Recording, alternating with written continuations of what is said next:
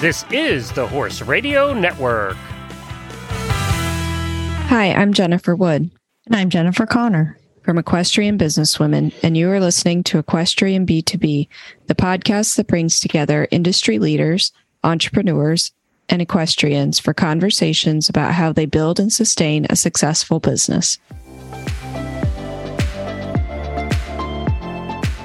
On today's show, we talk to Ashley Wilson about her business in real estate investment, her riding history, and how it helps her balance her life, and tips for any business owner to make smart investments. Ashley Wilson is the co-founder of Bar Down Investments, LLC, and House It Look, LLC, co-host of the Passive Investing Show, best-selling author of The Only Woman in the Room, Knowledge and Inspiration from 20 Women Real Estate Investors, and a Bigger Pockets series host. She started investing in real estate in 2009 and has been involved in over $100 million in transactions with both single and multifamily real estate across over 1,500 units. When Ashley is not working on her businesses, she enjoys spending time with her family, including her husband and their 2 daughters. Additionally, Ashley enjoys competing in the Hunters with her horse, Dayakara and Wow. Ashley and her horse Soho were the 2013 Amateur Owner 3-3 Horse of the Year recipients. And most recently, she was reserve champion in 2021 on her horse Dayakara at the Zone 2 finals in the Amateur Owner 3-3 division. Ashley also imports horses, trains, and sells them through her business, Expat Horses. Hi, Ashley. We're really excited to have you on the podcast today to talk about all the various types of business that you do. And it's cool to see you're also a rider and have a connection to the equestrian industry as well. Thank you so much for having me on. So kind of starting out about your book, we wanted to talk to you about the inspiration behind it and how you came to the point where you wanted to write something. I was attending a conference a few years back in real estate. That's what I do as my day job. And at this conference, the co-founders of the real estate investor community asked for all the women in attendance at this conference to have lunch together. And out of 450 attendees, 16 of us gathered together at 2 tables that were pushed together, and we sat and had lunch together. And you know that saying, it hits you like a wave? Well, that's exactly what happened to me. I looked around the room, and for the first time in my life, even though despite the fact that my dad was a general contractor, I was always surrounded by men. I went to a high school that was all boys until my sophomore year when I went there, and I was outnumbered by men. And also my senior year of college, I lived with 14 men and just myself in a college residence. That was the only time where I was dumbfounded at how many men were in this room and the lack of women in this room. My husband and I had both attended the conference. So on the way home, driving from Philadelphia back to our home in Radnor, I said to him, I'm going to write a book called The Only Woman in the Room. I don't know what it's going to look like, but I am going to highlight women in real estate. And over the next year or so, I built it out in my mind that I wanted to find women who were going to be great role models for other women to look up to. My husband and I have 2 daughters, and they need role models as well. There's going to be a time when they're teenagers and they don't want to hang out with their mom.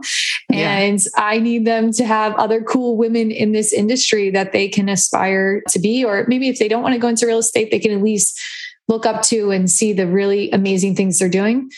But the other benefit that I wanted to provide was I noticed that a lot of keynote speakers had a book behind them, and they were able to get these speaking engagements and get all these opportunities because their experience was highlighted.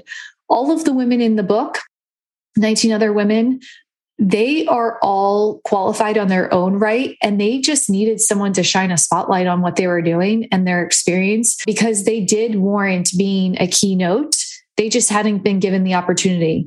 And since then, the book has been a bestseller in multiple categories. Barbara Corcoran endorsed the book. It has really been phenomenal to see how much attention this book has gotten, especially for men, shockingly. But it has also provided an opportunity for all of those women in the book to go on and do some really incredible things that I'm not saying they wouldn't have had that opportunity without the book, but I'm sure it's skyrocketed or at least assisted in the process. Yeah. And what's an important point that people can take away from reading it, even if they're not involved in real estate? You can do anything you set your mind to. It doesn't matter your age. It doesn't matter your background. It doesn't matter your demographics, sexual orientation. It doesn't matter any of those factors. It does not matter. All that matters is your desire to execute on whatever you want to do. Execute on your dreams is really what anyone has the power to do. And I think all of these stories in the book emulate that concept. Yeah. And do you think that having your equestrian background helped at all as well? 100%. It has helped me throughout my entire life because, frankly, I didn't grow up in a privileged upbringing. I had to work for everything that I had with respect to life and riding. Both of my parents worked. And even though I went to private school, my entire education was paid for through financial aid. So I qualified for it from a financial standpoint, but also I had to work hard academically and athletically to get those scholarships. Riding, though, at a very early age taught me about empathy. It taught me about patience. It taught me about hard work. It taught me about dedication. And when I was before the legal working age, my mom would drop me off at the barn at 7 a.m. and she'd pick me up on her way home from work at 6 p.m. And I would spend the entire day mucking stalls, cleaning the barn, cleaning tack, riding horses, prepping horses, turning out horses. I mean, you name it, I did it at a very, very early age. In middle school, I started that. And then I did that throughout most of my time growing up and riding. That has been a huge contributor to why I can ride the horses I can ride, because I had so much experience riding not necessarily problem horses, but horses that had to work through something. And patience is something that I don't think any other sport, maybe golf might teach you, but riding, to communicate with a teammate in a nonverbal capacity to execute on the same end goal takes patience. It takes understanding and it takes hard work. And riding has really shown me the benefits to those skills. And then I use them obviously in every single day of my life in my job. Yeah. Awesome. Yeah. I think a lot of people can relate to that and how much the sport has helped them in business. It absolutely has. And so many levels, and still to this day. Were there any other women that you highlighted in your book that also were equestrians? No, there are actually not a lot of riders in the type of real estate that I do. It's surprising. There are riders that passively invest in real estate, but in terms of what I do, I reposition large apartment buildings. Unfortunately, I don't know any other riders in this space. Oh. Can you explain a little bit more about the different types of real estate businesses that you're involved in? Like yes. Repositioning, like what does that mean to reposition an apartment building? So it's kind of like flipping a house, but it's a little bit different. It's more like flipping a business. So most people think, I invest in real estate, but The real estate is the vehicle, but I'm really investing in a business and turning around. So with an apartment building, you have your general operations of the tenants that are providing your rental income, and then you have your operating expenses. And you'd be surprised, but a lot of those apartment buildings aren't well operated. And this could be for a plethora of reasons. It could be due to the management in place, but it could also be due to the fact that the property is in distress. The ownership group doesn't take care of the property, and therefore it doesn't get utilized to the best of its ability. So what I do is I look for properties that are underperforming, and then we purchase them. And the way we're able to purchase these multi-million-dollar properties is we have a group of passive investors. We either partner with family offices, institutional type equity, or we do what's called syndication, which is basically like crowdfunding. And we bring on individual investors, and then we pool together their resources. That's the equity side of the capital stack. Obviously, we access a bank for the debt side, and we're able to buy these 20, 30, 40, 50 million plus properties. And then over the course of 2 to 3 years, we reposition them. So we'll evict tenants who are not paying, that are in essence living rent free, and we will renovate the property. So for example, I have a 409 unit in Houston, Texas, where we're putting $6.5 million into the renovation. Currently, we've redone all the roofs, redoing the siding, painting the entire property. We're renovating the interior of the units. We've fully renovated the pools, landscaping, driveways, garages, you name it, we're doing that. And we're creating a safer community as well. We've put in security on the property. So we're taking the property, repositioning it. And once we get it repositioned and performing, then we will sell the property, and a new group will come in and continue to operate it on a stabilized basis. Wow. So how hands-on are you in all of those operations? When I first started out, I was very hands-on. Since then, I've grown my company quite significantly. So I have a lot of people that operate on those factors every single day. And that way we're able to scale. We're able to acquire more properties and offer more investment opportunities for our investors. And we're also when the benefit of multifamily is your ownership operations significantly increase the larger you grow, meaning you can provide more support systems, you can build in more programs. Even though we're tapped into community service programs, the larger we get, the more community service programs we can tap into. So I'm sure you can guess I'm a huge animal advocate, as we all are. So we partner with local humane societies, and we do adoption events at our property. So that's not just for the residents on the property, but that's for the greater community at large. And what we'll do at those events is we'll buy supplies in advance, and anyone who adopts at the event, we'll give them, a dog bed or whatever type of startup type stuff that they need for the pet that they're adopting. And also too, for the Humane Society, it works well because it's a location that they can host an event that they know will bring in like a food truck or something and really support them. Especially we like to target kill shelters because obviously that, has its own inherent benefit. And then for our residents, what we'll do is we will waive all pet deposits so they can adopt. And then something that I'm a huge advocate for are no breed restrictions. So we still do a pet interview, but something that's really important to me is ensuring that all dogs can be adopted, not limited by breed on our properties. So even if that means we have to pay more in insurance coverage, we do that. So we are always a very pet-friendly community. That's great. Can you talk about how your business evolved over the years and how you made the decision to expand? Yeah. So what's interesting is I actually didn't start in real estate. I started in pharmaceuticals. I worked for Sanofi Aventis Wyeth before it was acquired by Pfizer and GlaxoSmithKline. And I worked in clinical research and development. And I only was investing in real estate on the side because I wasn't a firm believer of the stock market. I liked the fact that real estate was a tangible backed asset. And I liked the fact that real estate provides a lot of tax advantages. So for those two reasons, I started investing on the side in real estate, and that quickly turned into the ability to leave my W-2 and work full-time in real estate.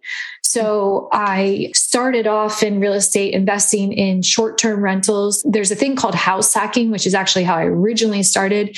House hacking means that you rent out a part of your space and that income offsets your expenses. So for example, if you bring on roommates or a family member, even in my own house that I live in now, we had my brother and his wife living with us. And my brother, instead of paying rent, was renovating our house because it was a house that needed a full renovation. So there are a lot of really creative ways you can do house hacking and get started in real estate with no money down. Most people think you need to have money to get into real estate, but there are a lot of great ways that you can access real estate with no money out of pocket. And so we were able to kind of do some short-term rentals, long-term rentals. And then 8 years ago, I started a flipping business, a high-end flipping business with my father. So my dad is a general contractor and he's had his business 45 years. And we were able to start this flipping business together. And we flipped homes, predominantly historic homes, in the main line or the suburbs of Philadelphia, Pennsylvania, kind of by, Devon Horse Show and areas like that. So we have had that business for 8 years. And about 4 years ago, my husband and I got together and we knew we always wanted to get into commercial real estate investing in apartments. So we transitioned at that time and started buying apartments outside of Pennsylvania. So my portfolio now is predominantly in Houston, Texas. I've sold off some properties outside of Houston, Texas, but that's where they're all located today. And we've purchased over 1,000 units, a little over 1,100 to be exact, and over 100 million in real estate value. And that's all because of just the tenacity of continuing to work very hard and stay disciplined, which is all rooted in my upbringing of writing. Really, it really taught me so much about committing to something and going down that path. And that's what I've been able to do with real estate too. How scary was the leap from leaving a full-time job like that and going into something that you weren't sure, was going to work out? It's funny because when I look back, I think I probably should have been more scared than I was. And maybe that's why I made the leap. I was really lucky in the sense that I had the support of my husband. He was in real estate too. I mean, he was actually a professional ice hockey player. And he was the one who initially got me interested in real estate because he also too didn't want to put his money in the stock market. And we started researching alternative investment opportunities. So he encouraged me to figure out something besides pharma because pharma was really taking over my life. I was working anywhere from 100 to 130 hour weeks. Wow. And that was just too much strain on our relationship, in full transparency. So he said that we needed something that had more balance between the two of us, because the great thing about pharma is they pay you very well. The bad thing about pharma is they are the golden handcuff industry. They really know how to get it so you can't leave. You get addicted to it. And that's what I was addicted to, wanting to be the CEO of a major pharmaceutical company at all costs. And then when my husband basically showed me a mirror of like, well, one of those costs is our relationship, that made me change course real fast. Right. So I'm just very grateful that today real estate has provided me the freedom to own my own time and own my destiny and be there for my children. And 2 weeks ago, I went to the Princeton Horse Show, and it's not like, okay, well, I got to make sure that I have approval to take this time off. And it's kind of that whole concept on Monday morning. Do you go to work on your dream or someone else's? And that's something I wanted to do. I wanted to work on my own dream on Monday morning. So that's another reason that real estate has been such an amazing impact in my life. Yeah. Are you still doing the flipping the high-end houses with your father? We have kind of taken a break from doing it. My father and I, he's partnered up with another good friend of mine, and he's still flipping with him. But because I've really shifted focus on going the multifamily route. And that has come, my book, and I do a lot of speaking engagements across the country. I also have a coaching program and I have a podcast. I just have a lot on my plate right now. And keeping up with writing on top of that, it's a huge juggling act, and having 2 young kids. So there's a lot of balls in the air right now, and flipping has been on hold for about a year now until a lot of factors come back into play. The market changes. I'm not real confident on residential housing values right now. It's really tough to forecast out what pricing will be and interest rates will be in 6 months to figure out what you can sell the property for and what your profit margins are. So I don't really like when I don't have security in those numbers. Residential real estate is governed by comparable sales, and commercial real estate and apartments, you control your own evaluation. So if 2 apartment buildings are right next door to each other and one has really good operations and one has really bad operations, they were built by the same builder in the same year, the one can sell for millions more than the other one just because the operations are better. I like that control variable a lot better than your neighbor decides, I just need to get out of this house, so I'm going to sell it for a $200,000 discount. And then you're like, what? I was going to sell my house now, and now I can't. Right. So that can be a little frustrating. That's really interesting, though, to learn about that, because I wouldn't think that about like apartments. And so that's really interesting. How do you divide your time between all of that?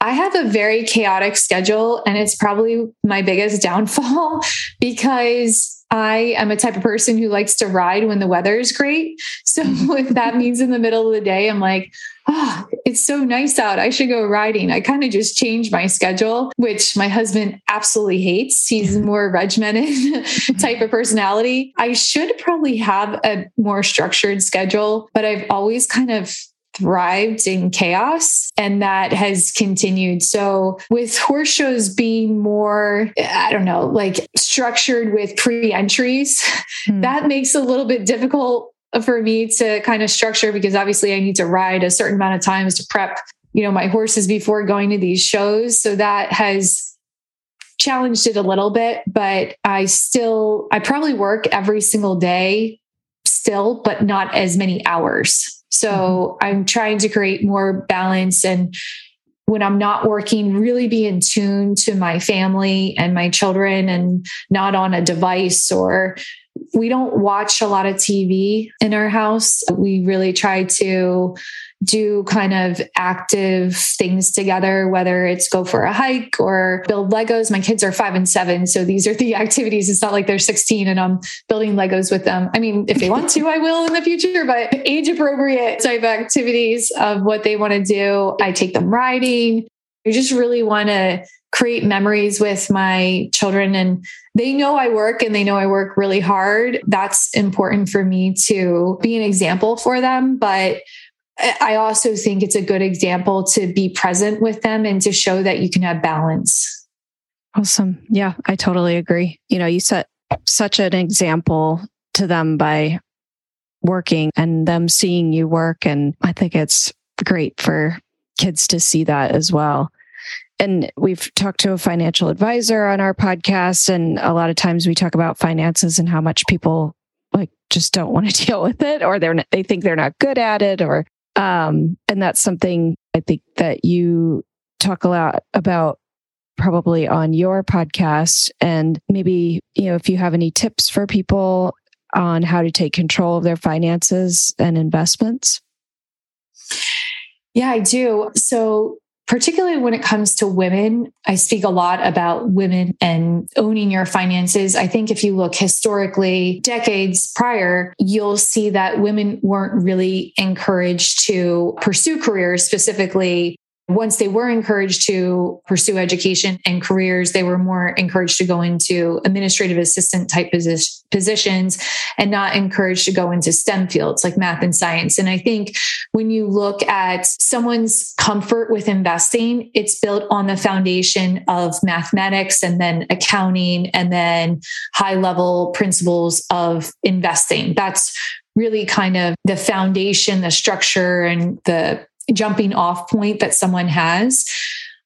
I personally believe that everyone, regardless of their gender, should be familiar with their personal finances and also to opportunities to enhance their financial situation. I always advise having a CPA that specializes in real estate.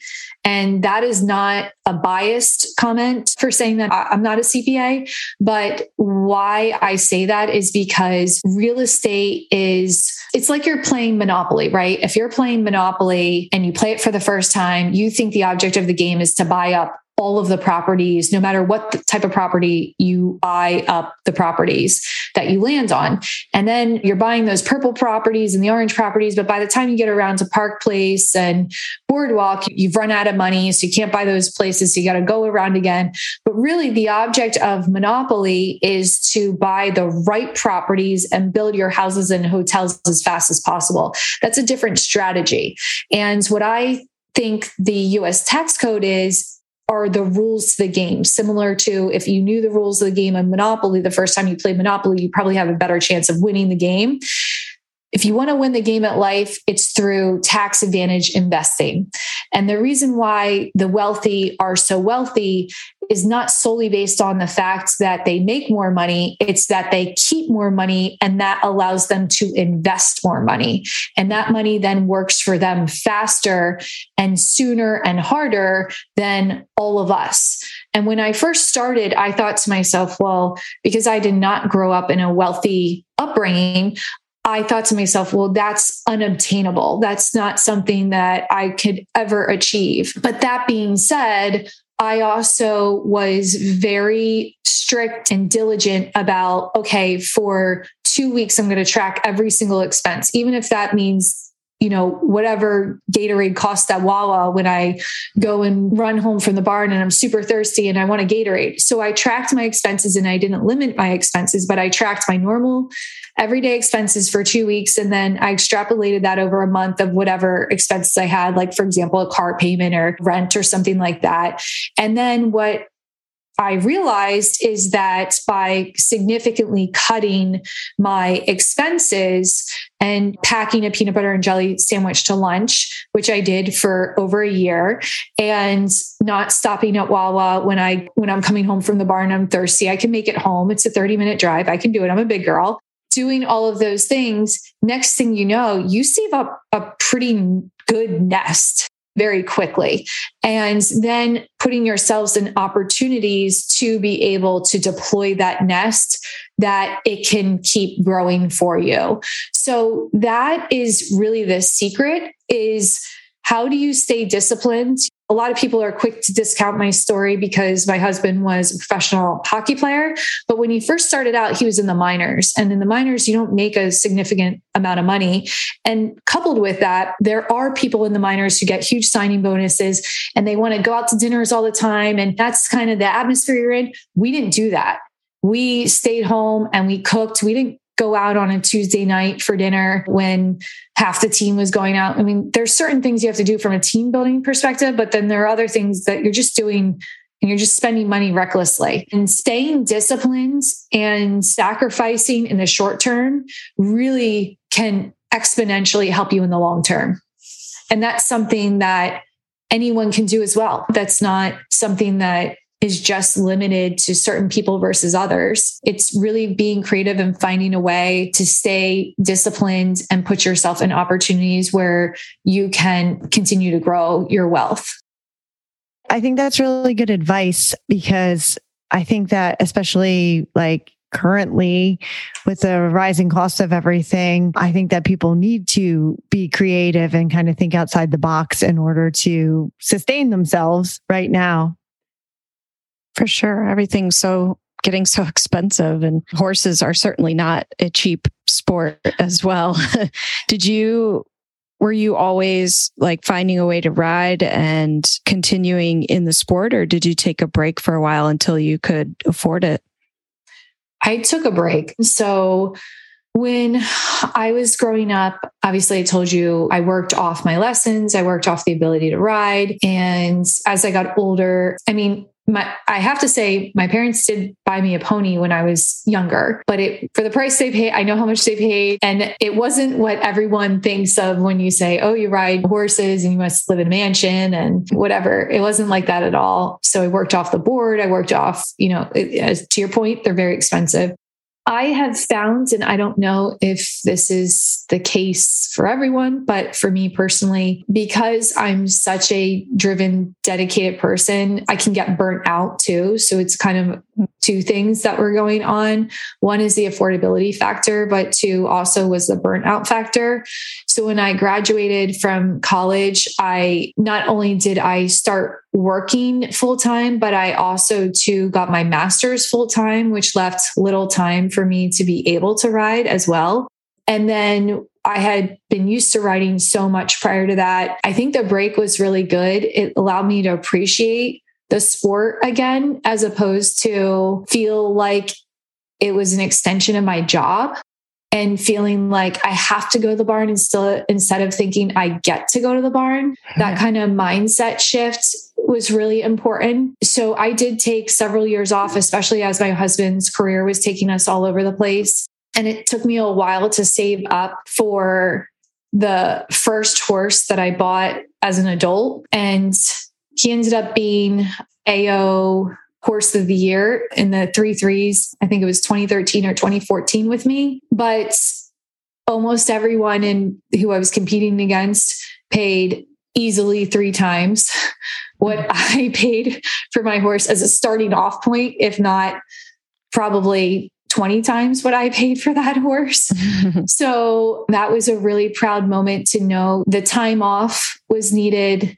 The repositioning of my mindset was needed, and coming at it with gratitude, really, to be really grateful that at 4 years old, my mom thought to even start me riding in the first place because she wanted something that the two of us would do together when I was in high school. And I probably wasn't wanting to hang out with my mom. We could always go to riding together, to all the way of being able to be surrounded by trainers and barns that allowed me to pay off my lessons that way, allowed me to pay off my board that way, but also to spend the time to train me and really work on my horsemanship and teach me the right ways to go about working with a horse and communicating with a horse. So that is something I'm forever grateful for.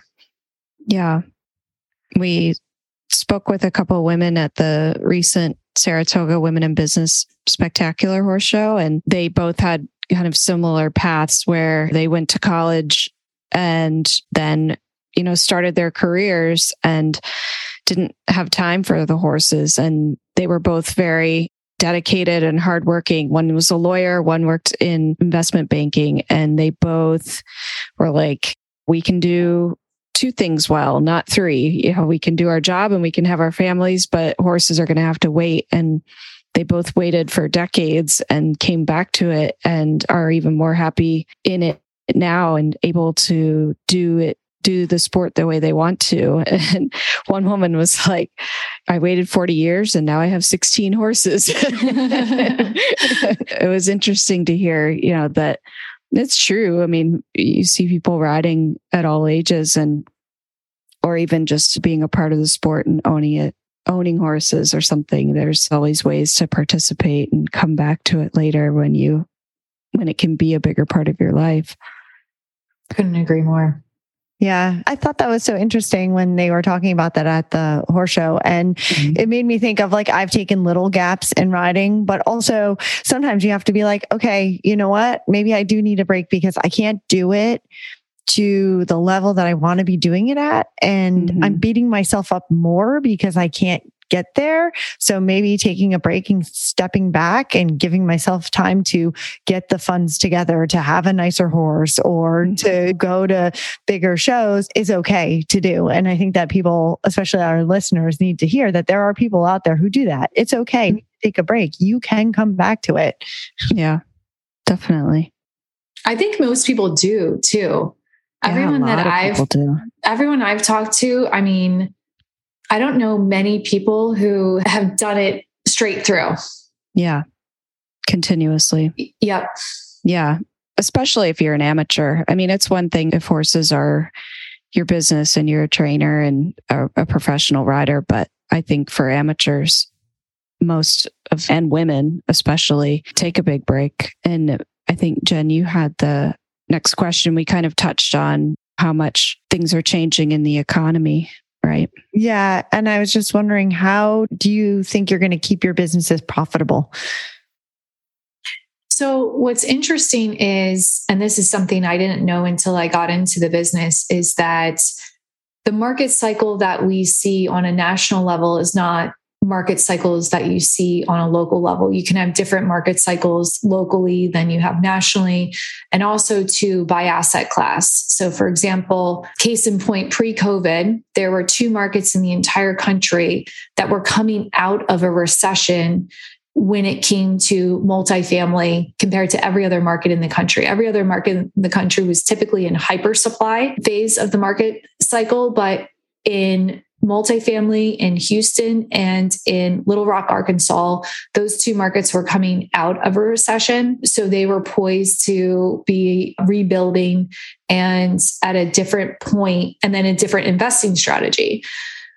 Where we find ourselves today, COVID kind of reset everything. I think a lot of people are still a little uncertain as to, are we in the recession now? Are we about to be in a recession? I think we can all agree that we're somewhere near a recession, in a recession. Sometimes you can't really tell until you look back and play Monday night quarterback or whatever, Monday morning quarterback. So it can be challenging. The one thing with apartments that has historically been pretty strong is the fact that as interest rates rise, housing affordability becomes less of something that people can achieve. Housing affordability gets strained. And when housing affordability gets strained, people turn to renting. So what you typically see during a recession is actually rents can even go up during a recession. And the reason is because the demand shifts. There's a higher demand. When the economy is doing really well, the interest rates are low, which we have seen over the past few years. Housing affordability is greater, so people move out of their apartments more. They can afford to own a house. So typically and historically, if you look back, the multifamily sector has been a very recession-proof investment. I think in this time that we find ourselves in, it will probably be the same. I think it'll operate very close to being the same because interest rates are not only rising, but rising at a very quick rate, which we haven't historically seen. And I think that's going to threaten some current homeowners with variable interest rates, along with some people who are already, maybe they were looking for a house and now they can't. But I think we're also seeing two populations that are renting more than they have historically. And those 2 populations are the baby boomers. 10,000 people are retiring every single day right now across the country. And baby boomers tend to be more transient than that age range has been historically. They're willing to not set roots in a home and go to apartment living so they don't have the maintenance and the upkeep of home ownership. But you're also seeing this in the generation, whatever generation we're in, Y, element of P, I don't even know anymore. Z. So that generation is renting, which typically does rent, but there are more renters by choice in that generation and generation Y and X than previously, as reported by self-report. You know, we can argue whether or not they're actually reporting accurately in these surveys, but there are a lot of renters by choice. People don't want home ownership. And also too, people like to be able to travel. RVs are taking off like crazy because of people's wanting a more transient lifestyle. A lot of my friends are taking their kids out of school, buying RVs, homeschooling them, and traveling all over the country. A lot of my friends are doing that. That is something I had never even thought of until the past year or 2. And it seems like a lot of people are doing that. So I think we're shifting in terms of the traditional save up, buy a house. And frankly, the secret's out. If you're paying down your mortgage, which growing up, that's what I was told was like the American dream. You buy the house, you pay down your mortgage, you own your house free and clear. Okay. Well, if your mortgage rate was say 5%, and, on the investments that I'm offering, let's just scratch that. Forget the investments I'm offering. The stock market average annual return is anywhere between 8 and 9% historically. So even if you take that metrics, which is low compared to alternative investing, like for example, in real estate, even if you take that metrics, if your money is sitting in your house at 5% interest rate, basically that's what you're paying down, right? Is that 5% interest rate, you're actually losing money by paying down your house as opposed to even just putting it in the stock market and making the arbitrage.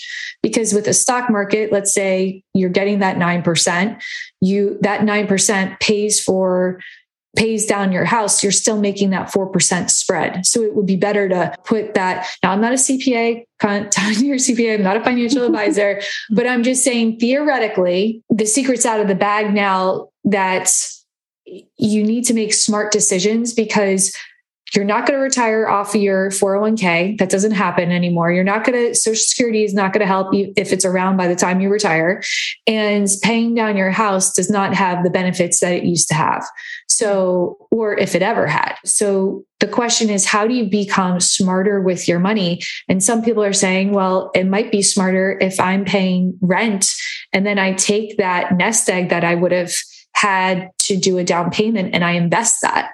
And that money pays for my life and pays for my lifestyle. So the more revenue streams you can get, especially in an inflationary environment, we're in a highly inflationary environment still. That just means the dollar is even less than it was yesterday and the day before. So it's really important that you take control of your financial situation and you're active about pursuing opportunities where you can create different revenue streams.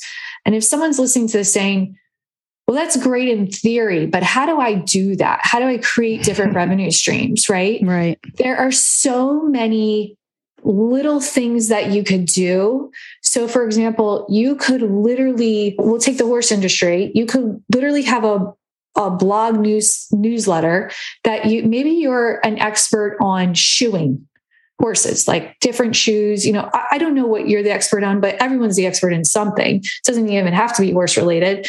And you could go out, market that, create a newsletter, and say someone signs up for $5 a month or something trivial. Well, you do that to build up your list. It does take time. But the point is, if you build up a big enough list, then you go to people who could sponsor that newsletter, and you pitch it to them and say, hey, look at this list I have of of followers. All of a sudden you have 1,000 people, you have 2,000 people, you go to Farm Vet, you go to these different providers and say, hey, I have this list of followers. Would you like to sponsor? And you slowly build up. And then once that's going, maybe you do an on-demand training that someone can access for $100 and it has all this on-demand content. And that's something that you can pitch through the newsletter, but doesn't take any more active oversight. And you just have to get creative and figure out all these different opportunities that you can just set it at first and then kind of forget it, so to speak. I mean, it still involves a little bit of management, but there are a lot of different ways in which you can build. And then next thing you know, people will say, oh, that person's an overnight success. And in reality, you've been working on it for 10 years. Mm-hmm. Yeah. What's the one thing that you think makes your businesses so successful? I think we're real with our customers. We're real with our employees. I'll give an example with our employees. Recently, we had a situation where we just noticed that this one individual, there was just something off in terms of attention, distraction, right? And the traditional way to manage that is to say, okay, this is a warning. The next time we could let you go. We have that right, blah, blah, blah. That's kind of the traditional way to handle it. And that's how I've seen it handled when I worked in corporate. The way we handled it is, we noticed that you're a little distracted. What can we do to help you? What's distracting you? Even if it's outside the business, like how can we help what you're dealing with? And that type of engagement, I think, subconsciously tells that person that they're not just a number, that they're a part of our family. Our business is our family kind of situation. And we want everyone to be successful, and we want everyone to feel that their individual input is directly causing the company's success, and that we genuinely care about the people that we work with. It's not a matter of convenience just because we're working with them that we ask them how they're doing. We genuinely care how they're doing. And that's the same as it goes with our investors. I would be shocked if there were any investors we didn't call back within a couple hours, a day at most. But we really care about helping people.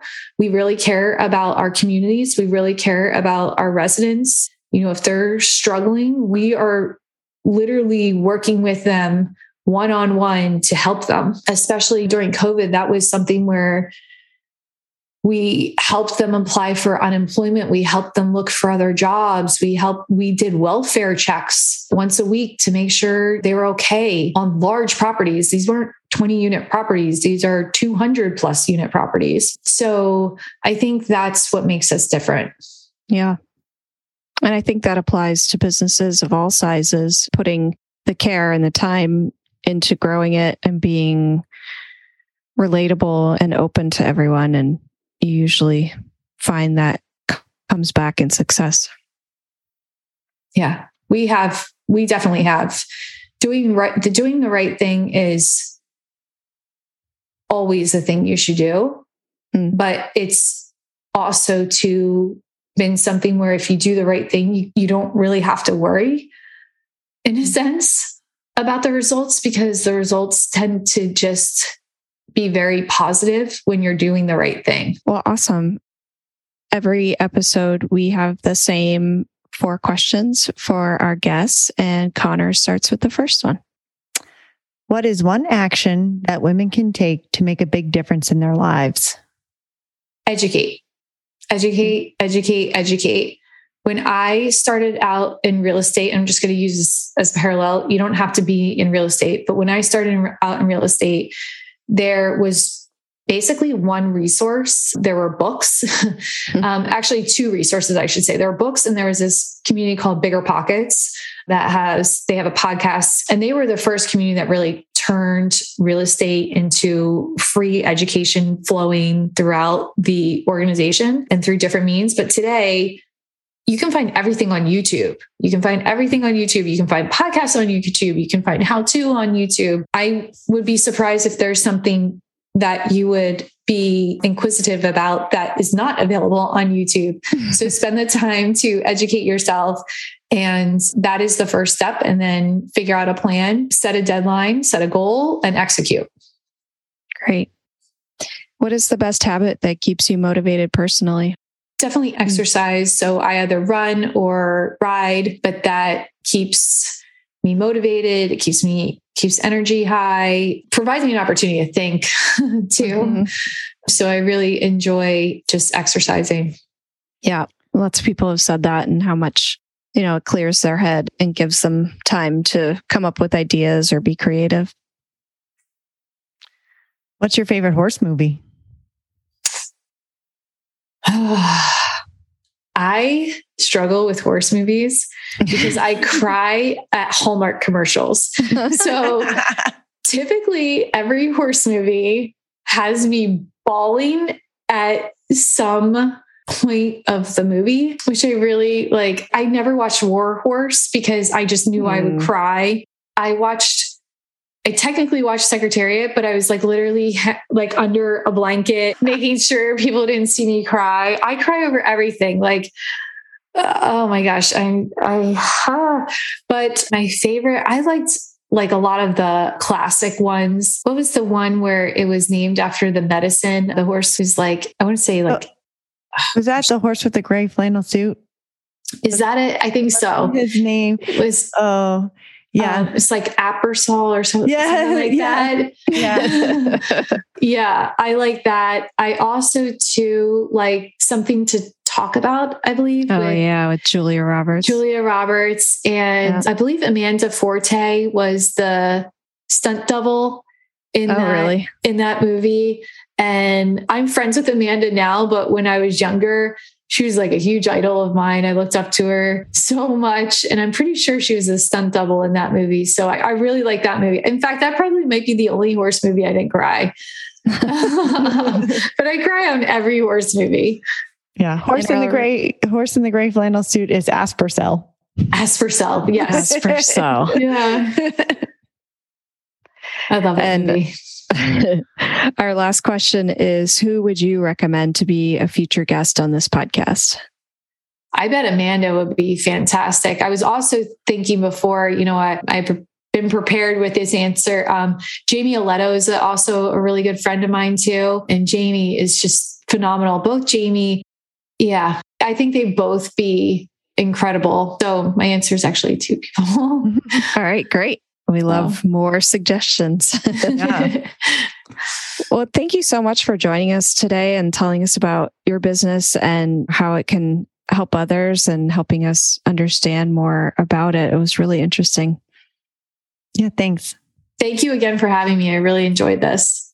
Awesome. Hopefully we'll talk again soon. Sounds good. So that was really interesting to talk to Ashley and all the different things that she's involved in and how she got into real estate investing. We didn't know her background in pharma. And so that was really interesting to hear how she made the shift because she was working so many hours a week. It's crazy. Yeah, that was a lot of hours. And that I liked how she kind of like went to pursue her dream and what she was saying about, do you want to wake up and chase your dream or somebody else's? Right. And I mean, that really hit me. I was like, oh yeah. Because honestly, when you're working in a situation like she was, and it is addictive, right? And I mean, I'm at a sales meeting now and they hype you up and I'm ready to go sell and I'm ready to go light the world on fire. And so I totally get where she's coming from there. But sometimes you have to kind of back it up and be like, is that my goal or is this my goal? And, like I don't have a family and kids. And so I think I have a little bit different mindset than like her, where she was like, oh, I'm going to go do this for myself. I do plenty for myself, but right. I thought that was really cool. Yeah. And just hearing her talk, even like when she got out of college and she was going for her master's and working. And you could tell she's definitely somebody who can handle a lot of work and is really dedicated to what she puts her mind to. I loved the idea of her book and getting inspiration and advice from women in her field. That is so cool. And how she got the idea for it, because I think that really applies exactly to what we try to do as well. Yeah, absolutely. And it is shocking when you look in a room and there are women, but when you put them all together, you're kind of like, well, this is great. There's this many women, but at the same time, it's like, wow, we are so small compared to the men in the room. Her saying how it kind of waved over her. It was like very impactful. It is. It can be. Yeah. I mean, I don't know much about that type of real estate investment, and the tips that she gave were really interesting for people to kind of think about and how they could apply it to their own lives and businesses as well. I think I took a little bit away from it too. Like, she's not dealing with like little houses. She's dealing with giant millions of dollars. When she was talking about renovating one of the apartment complexes for like millions of dollars, it's like, wow, that makes me sweat thinking about it. I mean, thinking about renovating my bathroom makes me sweat. Like much less something like that. But she broke it down and made it feel like it's totally achievable to anybody, honestly. Yeah. I mean, I'm sure there are lots of steps and a lot of work to get to that point, but it was cool to hear her story and how she's been able to bring horses back into her life and find it as an outlet during the day. Yeah. I mean, that's what we're here for, right? With the horses and the businesses. So yeah, totally. Yeah. Well, I'm glad we had her on and we got to chat about that, because it really opened my eyes to some things. Yeah, for sure. Can't wait for the next one. Yeah. Find the links to today's guests and the show notes at www.eqbusinesswomen.com. Equestrian B2B is out twice a month on the 1st and the 15th. You can find out more at eqbusinesswomen.com and follow us on Facebook and Instagram. Find Equestrian B2B wherever you get your podcasts and be sure to follow, subscribe, and leave a review. You can have all 20 plus shows of the Horse Radio Network with you wherever you go with their free app for iPhone and Android. Go to your app store and search Horse Radio Network. Now go plan your investing strategy.